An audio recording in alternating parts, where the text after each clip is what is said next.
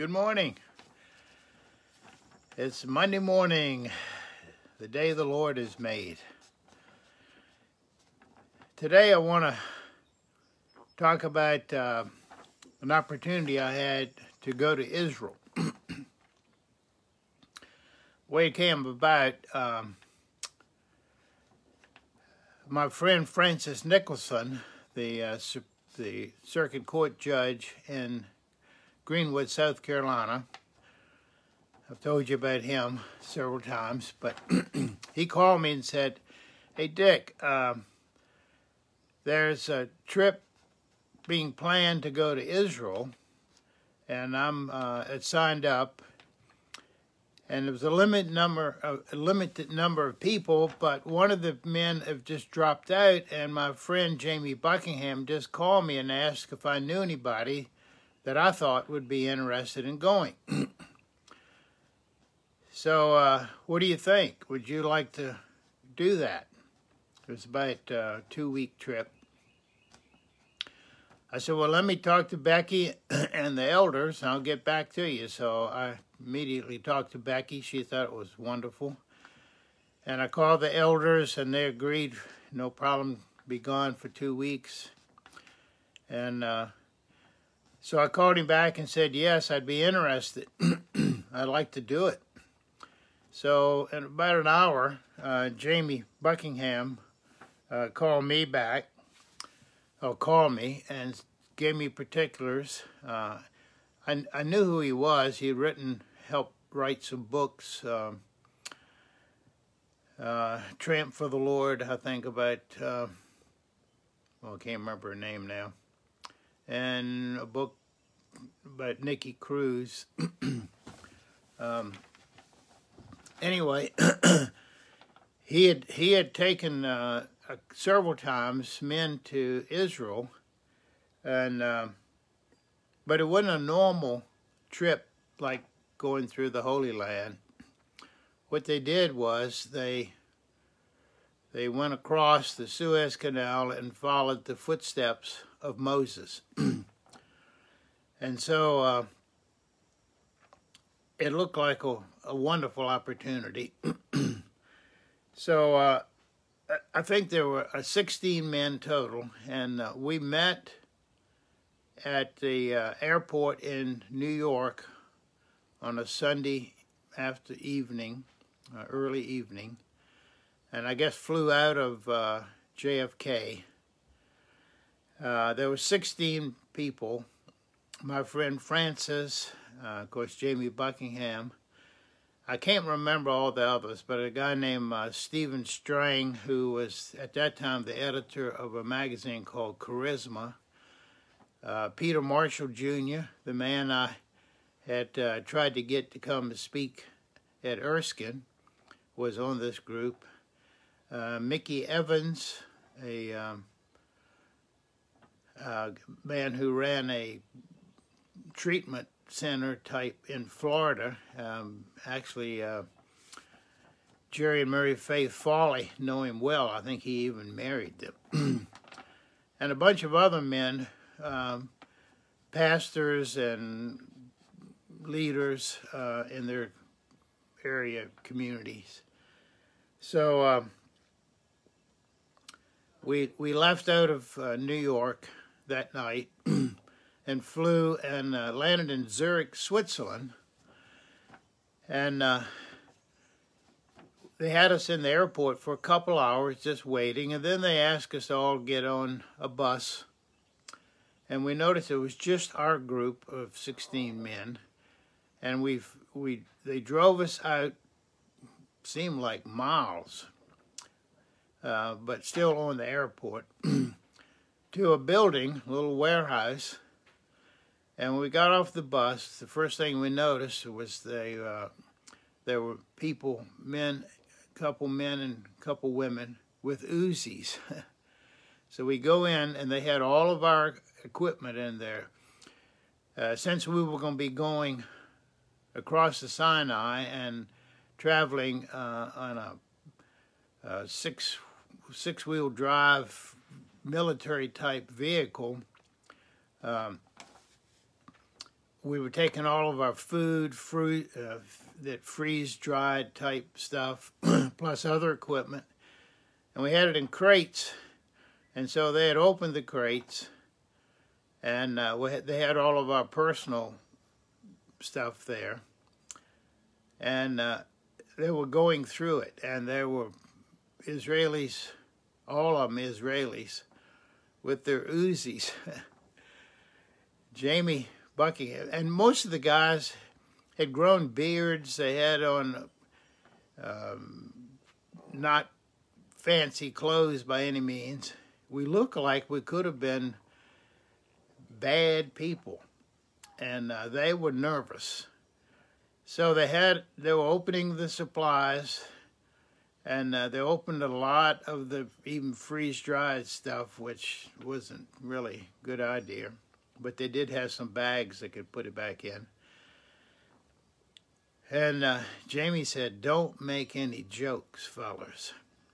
He said, "These people aren't, they don't have much of a sense of humor. Be careful. Just do whatever they say." So one of them opened mine. I had a backpack. And when I was in Boy Scouts, we had one of these mess kits, and it was kind of 6-8 inches round, and it was two parts. It had a pan and a cup and a bowl to eat out of, and but it looked like a landmine, to be honest, and it was in the khaki wrap. So when they opened my pack, they pulled that out, and somebody said something, and I don't know what they said. It was Israeli talk and Hebrew of some sort. And when she said that, about 3 people came running over with their machine guns. and then she said, "Open it." And then she said, "Slowly." So I took it apart, and they saw it was just a mess kit. But I realized they were nervous, and they had every right to be. And they still are like it. If you've ever been to Israel, you know that they scrutinize you, coming and going. So we finally got everything packed back up and on a El Al plane and flew into Israel, I guess Tel Aviv, and someone was there and took us into Jerusalem, and we stayed in a compound, and I can't quite remember. It had some country, not Israel, ran it, but it was very nice trees. Stayed in dorms. That night, the first day we got there, we didn't get there till in the afternoon, and we got settled in, and we went to the Jerusalem Baptist Church, hosting us for dinner. They knew Jamie. Jamie was a well-known writer, speaker, pastor. So we go to the Jerusalem Baptist Church, and on the way there, Jamie told us, he said, "Look, if you don't drink wine, that's fine, but don't make any big deal about it. Just say, no, thank you, because they're going to serve us wine." So we get to Baptist Church, we're having dinner, and they had a bottle of wine for every 2 men. I was fortunate. The guy that I was sitting beside didn't drink wine, but actually I didn't like it. So we had dinner. Then the next morning, right after breakfast, Jamie had a guy named Lance Lambert to come and talk to us. Lance Lambert was a Jewish man himself, although raised in England, and a wonderful, wonderful Bible teacher. In fact, if you have an iPhone, after this today, I want you to ask Siri to tell you about Lance Lambert, and she'll bring up some stuff, and on that you can scroll. There are things about his testimony, about his writings. There is a audio testimony of Lance Lambert. It's about an hour long, and you should hear it. I encourage you to do that.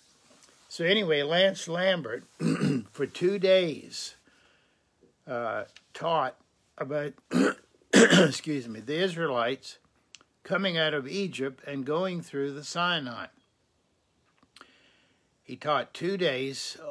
Each day it was like 8 hours, and it seemed like minutes. He was a wonderful teacher. And we didn't go anywhere. I mean, we didn't tour Jerusalem, even though we were in Jerusalem. Those 2 days were just preparation for going through the Sinai. We put our freeze-dried meals in order, how we would eat, and labeled. And so after 2 days of teaching, when they, I guess we got there like on a Monday, he taught Tuesday and Wednesday, and Thursday morning, or like Wednesday evening, we packed up this vehicle, and we had an Israeli guide who was also the driver. We started out on Thursday morning, early in the morning. It was actually still almost dark. It was kind of dark when we left. And the first stop out of Jerusalem, we were going to, we wanted to go through Beersheba, the old city, just to see that, and before we took off across the Sinai Peninsula. So we got to the outskirts of Beersheba. It was probably about 8 o'clock, 7 o'clock, 7:30. It was light then. Now Beersheba is probably the place, at least at that time in '79, where the Israelis had their nuclear stuff.